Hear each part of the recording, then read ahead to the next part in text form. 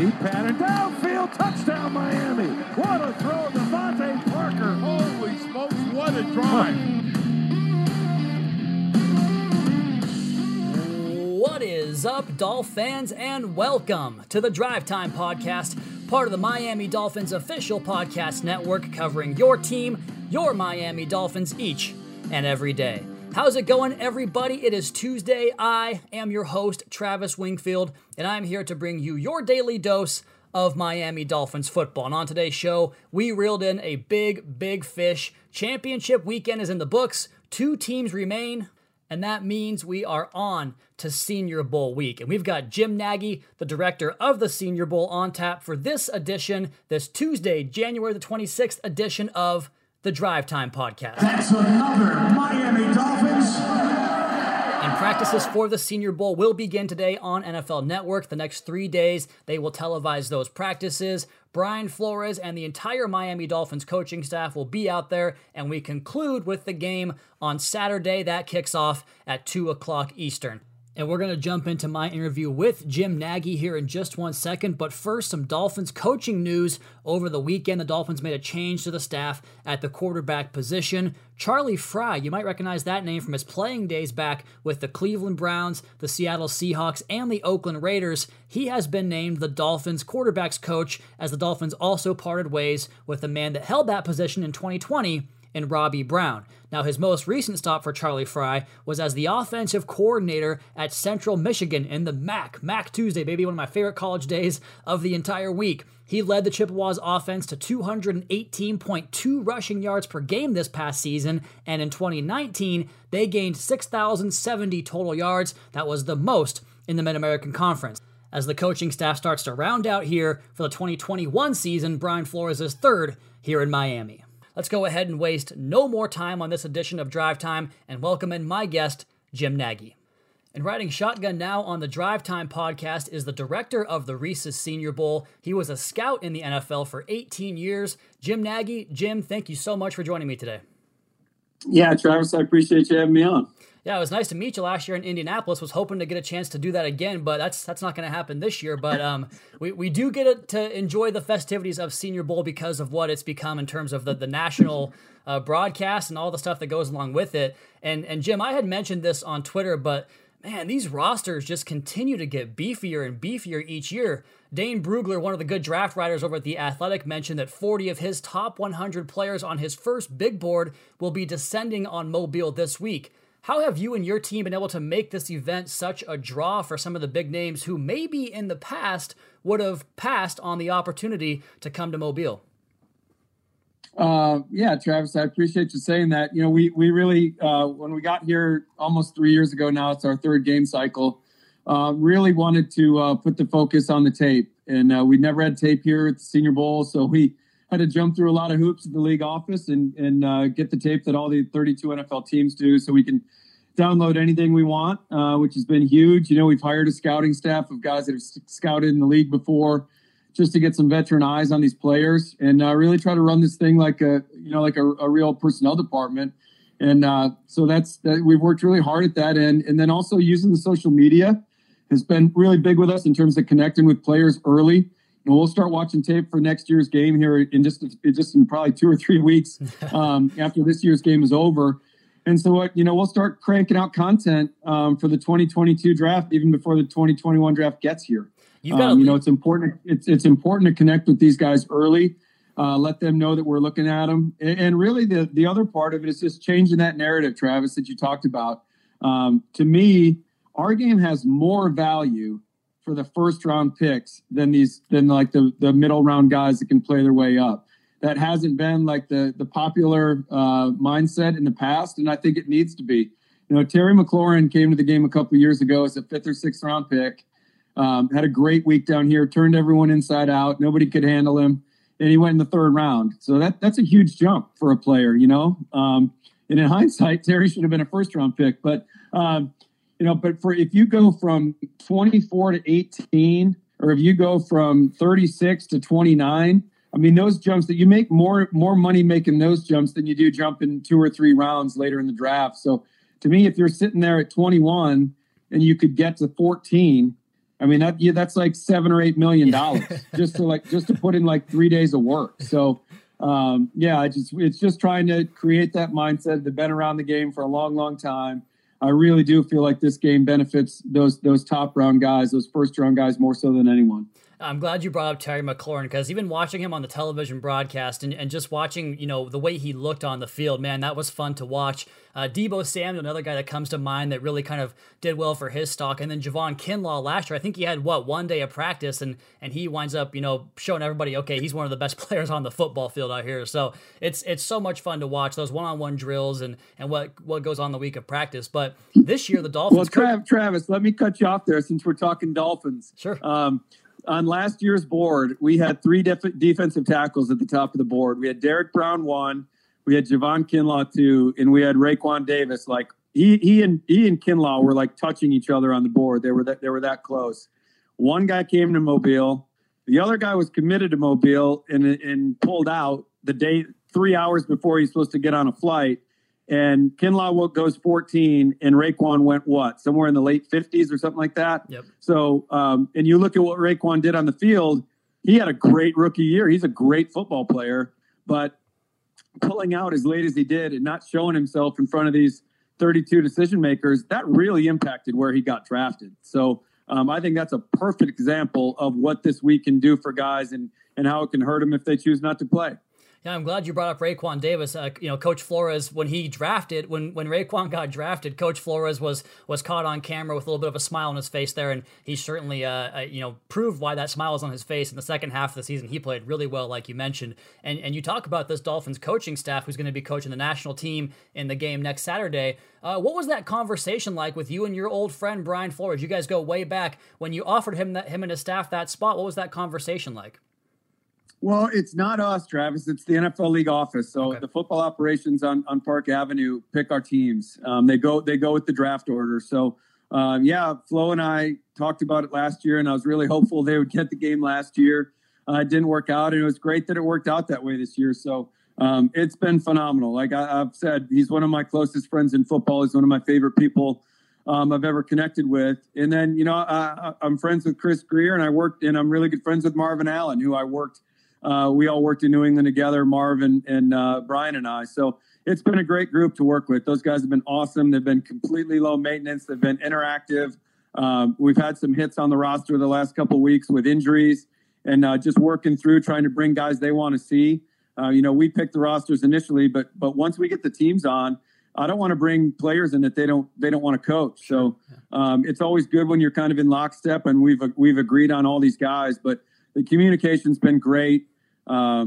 We couldn't ask for anything better. I kind of wish we could have the Panthers and the Dolphins coach this game every year, because it's been a really good 2 weeks. That's awesome to hear. And whether it's going off of what you've heard from previous coaching staffs or just what you've seen, with your own eyes, Jim, what are the real benefits? Like for a fan that knows a little bit about the Senior Bowl but doesn't really have the intimate knowledge, what are the true benefits of a coaching staff being able to be down there and get these kids in meetings and practices and the film room and all that stuff? What's the true benefit for this Dolphin staff to be there for, these hundreds of kids down there?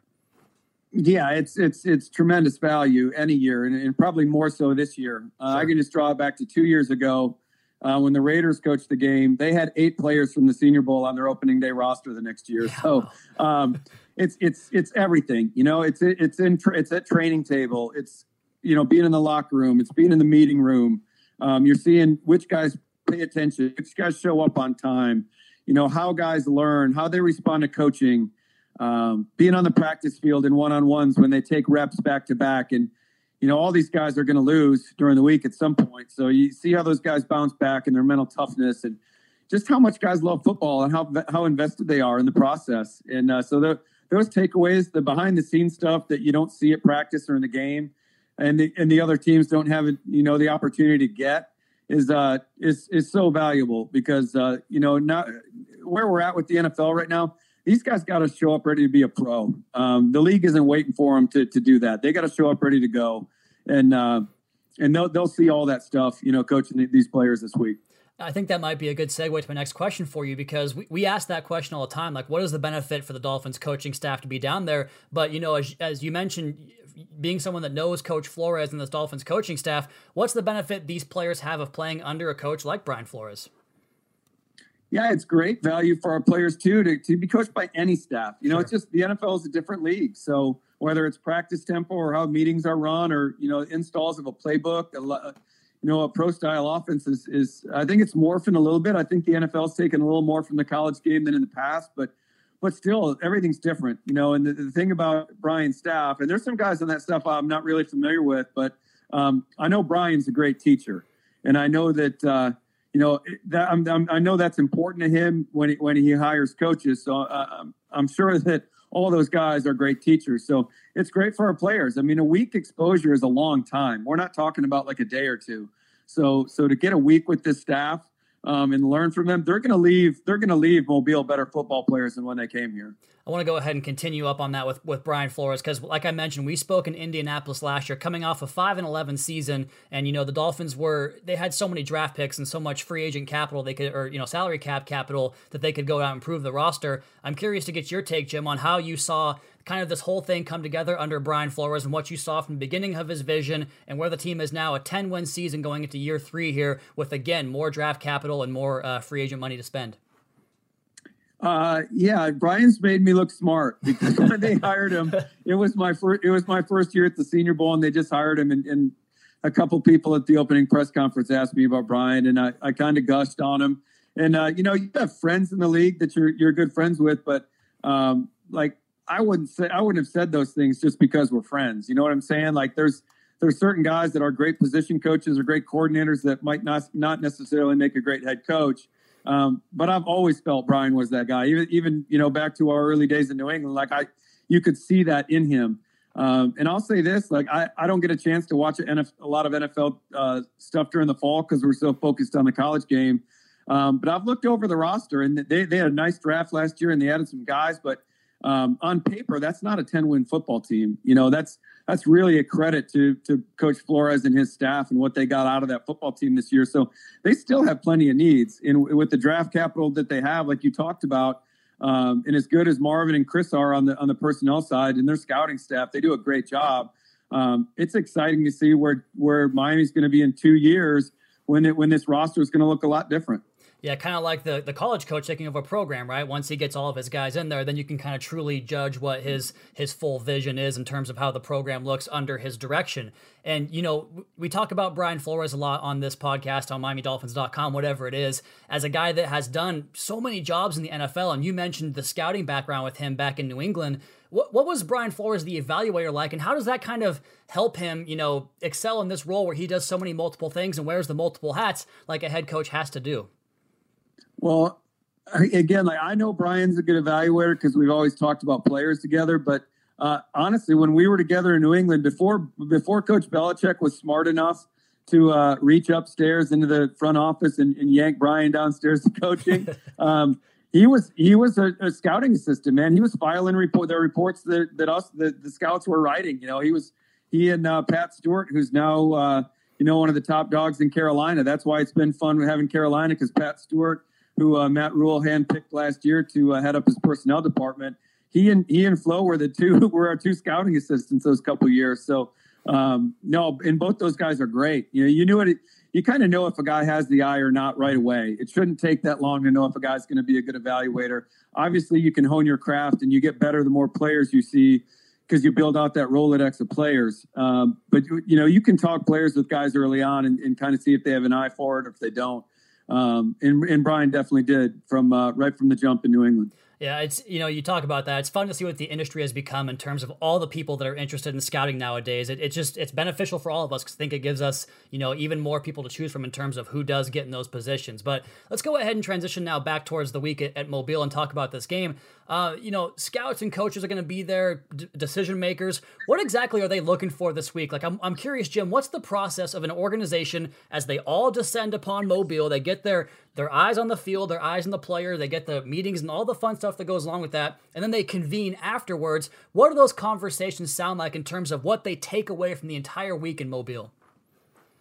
Travis, it's everything, man. Honestly, they are looking for everything. And I tell the players at orientation, the first night they come to town, I tell them, guys, you're on watch the entire time you're here. You're being evaluated every time you get in front of these guys, whether it's walking from training table to the elevator, go back up to your room. These scouts are hanging out in the hallways and they're watching how you do stuff. So like in pre-practice, like, are guys just, monkeying around, or are they focused on what they're doing? You look like we talked about bouncing back from mental mistakes. They're looking for that stuff. They're seeing who loses 2 reps in a row and who bounces back that second rep and gets after somebody. So it's a full takeaway. The interviews is a big part, how those guys perform in the interviews. And it's a lot of the stuff you can't get on the tape, right? And this is a huge year for that. Yeah. So all these decision makers, I've only spoken to a couple GMs in the entire league that actually went and saw college football players this fall. And because, if they did that, well, then they couldn't re-enter their team's bubble and go to the game on Sunday. Right. So a couple of the guys chose to do that this year. But by and large, these guys are coming down here and seeing these players for the very first time. So, I think the eyeball test, the body type, is a really underrated part of the evaluation process. Just looking for growth potential and how a guy is built. I mean, there's little takeaways. We could probably do a whole podcast session on that, but this is a big year for that. These guys haven't been seen yet, so it's everything, man. They're going to have their eyes open and their ears open at all times while they're down here. Jim, you're teeing me up well here, because I wanted to go ahead and mention one of my favorite Saturday traditions from you on Twitter is when you're on the field and you're looking at a player in warmups. I love seeing the way they move and the size of those guys next to normal sized human beings, right? It's always one of my favorite things. I'm so fascinated by the entire process of evaluation. So it's cool to see you have that access. And I want to finish with this, because you mentioned you could talk for an entire podcast just about this. I could turn this into a Joe Rogan 3-hour long podcast in a blink if I had asked you everything I had for you here, but we'll keep it brief. And I know it's not easy for you to select names from these loaded groups, but who are some of the names you're going to see out there this week, throughout the week, that you personally cannot wait to see on the field? I mean, really, the answer is all of them. Sure. For me, this is tomorrow when the players arrive on Saturday. That's truly my favorite day of the whole year. It's so exciting to get these guys here. We've been tracking them for so long, and once they accept, we really connect with them, and so to get them here is great. But I'm excited. I'm always excited to see the smaller school guys, right? I mean, this game is great for everybody, but these smaller school guys like the Dylan Radins from North Dakota State, who's an offensive tackle, Spencer Brown, another offensive tackle from Northern Iowa, Robert Rochelle, a corner from Central Arkansas. These guys are day 2 guys right now, and I'm just curious to see how high they can get. Right now, Radins and Spencer are rated on our board. We got those guys higher than we had Titus Howard a couple years ago, the tackle from Alabama State.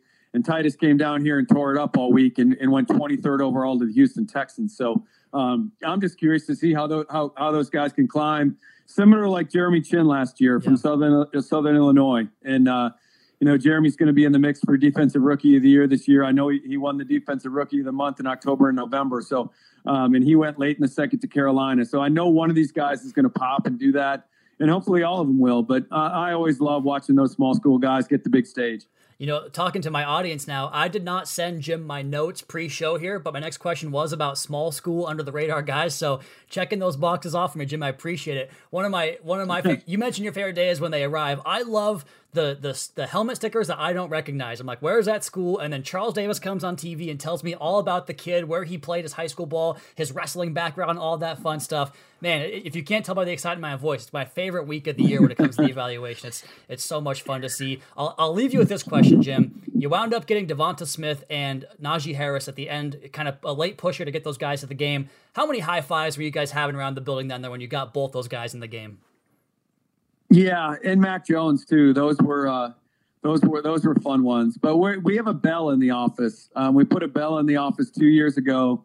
The first year I was down here, we put a bell in the office and we ring it every time we get an acceptance back. We get an acceptance email, and we get somebody on the bell to ring that thing. And that's awesome. And it's fun, man. It's really fun. I was never part of the college game, but I can only imagine it's like landing a 5-star prospect. Yeah.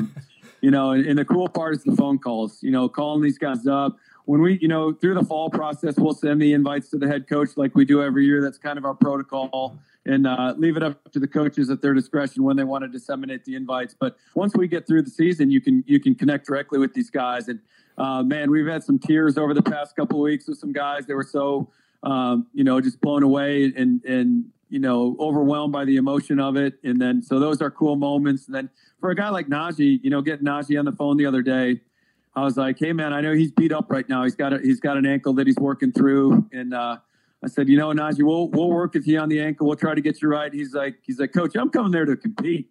And you can hear it in his voice. It was a pretty cool moment. So I know Najee's he's fired up. So yeah, they're all great, man. They're all great. But yeah, with those Crimson Tide guys, it's always big down here in Mobile, Alabama, because our fans love them. Sure. But when you get the Heisman Trophy winner and a guy like Najee Harris and a guy like Mac Jones, who's going to be a first-round pick, those are pretty cool. That's really awesome, Jim. I really appreciate that. Jim Nagy, the director of the Reese's Senior Bowl, again, appreciate your time and definitely your work to get this game and this week to what it is now. Like I said, Jim, one of my favorite weeks on the entire calendar. And try not to eat too many peanut butter cups over the next week, all right, my friend? All right, Travis, I appreciate you having me on today and look forward to seeing you. Yeah, that sounds good. We'll talk to you soon there, Jim. Yeah, safe travels. And away he goes. Very lucky to get Jim here on the Drive Time podcast. He was one of my first interviews in this job when I was, again, fortunate enough to flag him down at the Scouting Combine last year and talk to him on one of the very first episodes, might have been the very first episode of the Drive Time podcast, as well as the team's YouTube page with video clips at the Combine last year. Those were a lot of fun to do. Hopefully we can get back to doing those here in the very near future. And with the Senior Bowl starting off today with the practices, let's go ahead and take a look at the rosters this year. And you know what? Before we do that, I mentioned the connection off the top of the podcast there with Charlie Frye and Tua Tagovailoa. And first things first, you have to be encouraged by that because I think you look around the league over the years and the quarterbacks that did not pan out, and I think oftentimes there's a correlation between those players and the organizations they played for with a bit of a failure to surround their young quarterback with all the resources you need for him to be successful. And I get there's a chunk of the population out there that will say, hey, no excuses, don't baby the kid. He either is or is not the guy. And I could not disagree with that sentiment more than I do. You go out and buy a Ferrari, and I'm not a car guy, so forgive the very generic car example here, and you put regular unleaded gas in the gas tank, and you buy plastic hubs from Walmart. No, you don't do that. You feed that thing premium fuel, and you put top-of-the-line accessories on the vehicle. Same deal with the quarterback. How often do we talk about the connection between a coaching staff or even a GM and the quarterback? Traditionally speaking, those positions all kind of succeed together or they fail together. So protecting your investment by giving him every single resource he needs is absolutely paramount. And I think that's what you'll see this year with Tagovailoa. And what does that market offer? We're going to get into free agency at a later date here on the podcast when it's a bit more prevalent. But if you just scour that list, there are a lot of name brands scheduled to hit the market this offseason, and how many of them actually will remains a big mystery, of course, but there are attractive names and fits up and down that list at receiver as well as the running back position. But since it's Senior Bowl week, let's go ahead and take a look at these rosters and start with where I left off asking Jim at the end there about getting the guys off the national champion Crimson Tide team. Heisman Trophy winner Devontae Smith and author of 4 million touchdowns over his career at Alabama, Najee Harris. Smith, first, is absolutely pure and seamless as a route runner. He transitions in and out of his breaks, attacks leverage, plays a lot bigger and tougher than his frame suggests, and has outstanding feel, body control, hand-eye coordination, and makes tough catches look routine. He is a special, special player. Then there's Najee Harris, who features a rare blend of lateral agility, but also straight ahead power, an absolute monster in the passing game out of the backfield. You can give him an 80% snap count workload because of that versatility. He changes angles on pursuing tacklers, converts short yardage, and can hit the big run. I wanted to get both those two guys off the top. Let's go ahead and go over the rest of the roster here and start with the quarterbacks. We're not going to go by team, just by the quarterbacks at the game in general. And on the American squad, Kellen Mond, Kyle Trask, and Jamie Newman, some interesting players there. Probably more day 3 prospects off that list, but those guys have a chance to help improve their stock. A couple of these guys can push the football down the field. Kellen Mond, a very athletic, mobile quarterback who improved over his time at A&M and had a big season here in his final season with Texas A&M. Curious to get a look at those quarterbacks on the practice field, as well as the quarterbacks Miami will be coaching in Sam Ehlinger at Texas, Ian Book from Notre Dame, and Felipe Franks from Arkansas. Ehlinger has kind of that twitchy, athletic playmaker type of trait that you like as far as being able to escape pressure and getting off the spot there. And Ian Book kind of in that same mold, but both have to kind of prove themselves more this week, I think, as a pocket passer. At the running back position, you look at the Dolphins roster here. We talked about Najee Harris. Michael Carter out of North Carolina, a name that I'm very intrigued by in terms of his pass-catching ability, and he can run the football too, part of a very nice 1-2 punch there at North Carolina this past season. On the other squad, some attractive names as well. Kylan Hill out of Mississippi State. That guy is a very complete type of player as well. I'll be curious to get a look at his skill set on the practice field. At the tight end position, I curry favor here to Kenny Yeboah, the tight end out of Ole Miss, who just has the athletic build and traits to be able to kind of be that guy that can come in and play the F, play the Y, flex out wide, play receiver as well. But he can do some work in the passing game and the running game that you like as well. At the receiver position, both these groups are very deep and very good. I really love myself some Kadarius Toney out of Florida. Talked about him throughout the course of the season, tweeting some videos of him and showing you what he can do. That guy is electricity in a bottle as far as getting off the top of the route. He can really break some ankles, turn guys around. You're going to see him get some one-on-one reps where he turns guys completely around at the Senior Bowl. Shi Smith out of South Carolina, another guy that has great body control and feel for the holes in the zone coverage, that type of thing. Catches the football very seamlessly as well. Amari Rogers out of Clemson, another big name there. And then on the Dolphins squad here, the national squad at the receiver position, I sure do like Tylan Wallace's game out of Oklahoma State. He can certainly make guys miss in the open field, has that thick lower half build that can kind of be your jet sweep guy. He can take carries out of the backfield, catch screen passes, but also can get vertical as well. Sage Surratt out of Wake Forest. He has some nice route running ability and smooth separation skill set there as well. So you look at these receiver groups as far as talking about building around your young quarterback, guys that can separate, guys that can win quickly, guys that can make big plays after the catch, because we know this quarterback is going to put the receiver in position where the ball is accurate, on target, in stride on some deep shots, some vertical shots. You get guys that can make that catch and then make the defense pay after the catch. That's a big, big benefit, a big, big boom to support Tua Tagovailoa's strengths. I think there are plenty of guys in this class, in this game, that feature both those traits in spades. You look along the offensive line here, some small school kids kind of stand out. You heard Jim Nagy talk about the North Dakota tackle, Dylan Redunce. He has some special traits where he can get to the second level and white bodies off in the running game. Also solid in pass protection. You also like the Wisconsin Whitewater kid. He's got some pop here the last couple of weeks. Quinn Minarez out of Wisconsin Whitewater, some similar traits there. And then Creed Humphrey at Oklahoma will be on the Dolphins national squad as well to get an up-close look at him. He's a captain type of player, a very strong leader, a guy that can anchor and pass pro, pass off the games, very intelligent offensive lineman in the middle there for the Oklahoma offense for a number of years at Oklahoma. On the other side, Trey Smith out of Tennessee, one of the most imposing, physically gifted players in this entire draft class. He had some medical concerns early in his college career, came back this year, proved himself, played more games at Tennessee. That guy's a possible first-round talent with his ability to get push in the running game. Also on that American squad, Alex Leatherwood out of Alabama, a possible first-round pick. Deontay Brown, a massive, massive guard, 350 pounds there. A huge frame that helps him play big at that position as well. So more options in the trenches on offense. We flip it over to the trenches on the defensive side of the football in the American squad. Kansas State's Wyatt Hubert. This guy's an effort player that plays with strength, with power, and plays the run on the way to the quarterback. Was a big fan of his in 2019. He came back in 2020 to play this final season here at Kansas State and produced once again. Marvin Wilson, a defensive tackle inside for that Florida State squad. This guy is a big, powerful player that can get some quickness off the snap as well and win that way. So you got your options there in terms of physicality versus speed. On the national squad, the Dolphins team, Jonathan Cooper out of Ohio State. He had a fantastic season this year. Really helped kind of pick up the slack there for Chase Young when he went to the NFL last season out of Ohio State. Good pass rusher, good 5 technique off the edge there, and can condense inside as well. Out of Washington, Levi Onwuzurike, the defensive lineman out of Washington, he can really get some push and just toss bodies around. He is so strong and so stout at the point of attack as both a pass rusher and a run defender, and has some versatility that way as well. Teron Jackson out of Coastal Carolina, another similar player that has that long, big, strong build that we talk about here on the podcast a lot. And Shaka Toney out of Penn State. This guy is a pure pass rusher as well. Love to see a look at him in terms of what he can do getting after the quarterback this week in those one-on-one drills.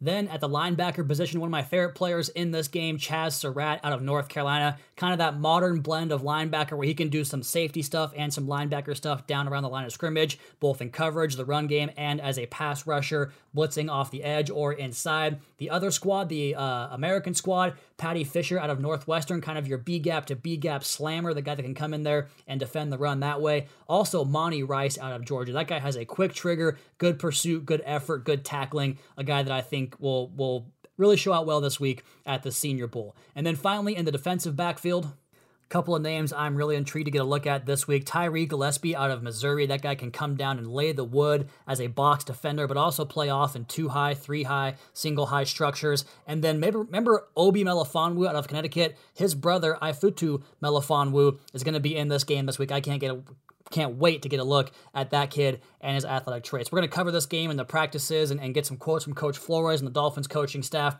throughout the course of this week. So keep it locked here on the Drive Time Podcast to get a listen and a look at some of the prospects, coaches, and what happens this week down in Mobile at the Senior Bowl. As for this edition of the Drive Time Podcast, that's going to be my time. You all please be sure to subscribe to the podcast on Apple Podcasts. Leave us a rating, leave us a review. Give me a follow on Twitter. It's at Wingfield NFL. You can follow the team at Miami Dolphins. Check out the Fish Tank and the Audible podcast. Last week on the Audible, they had Jason Taylor on the podcast to talk about Zach Thomas's Hall of Fame prospects. Don't miss that. And of course, MiamiDolphins.com. Until next time, fins up.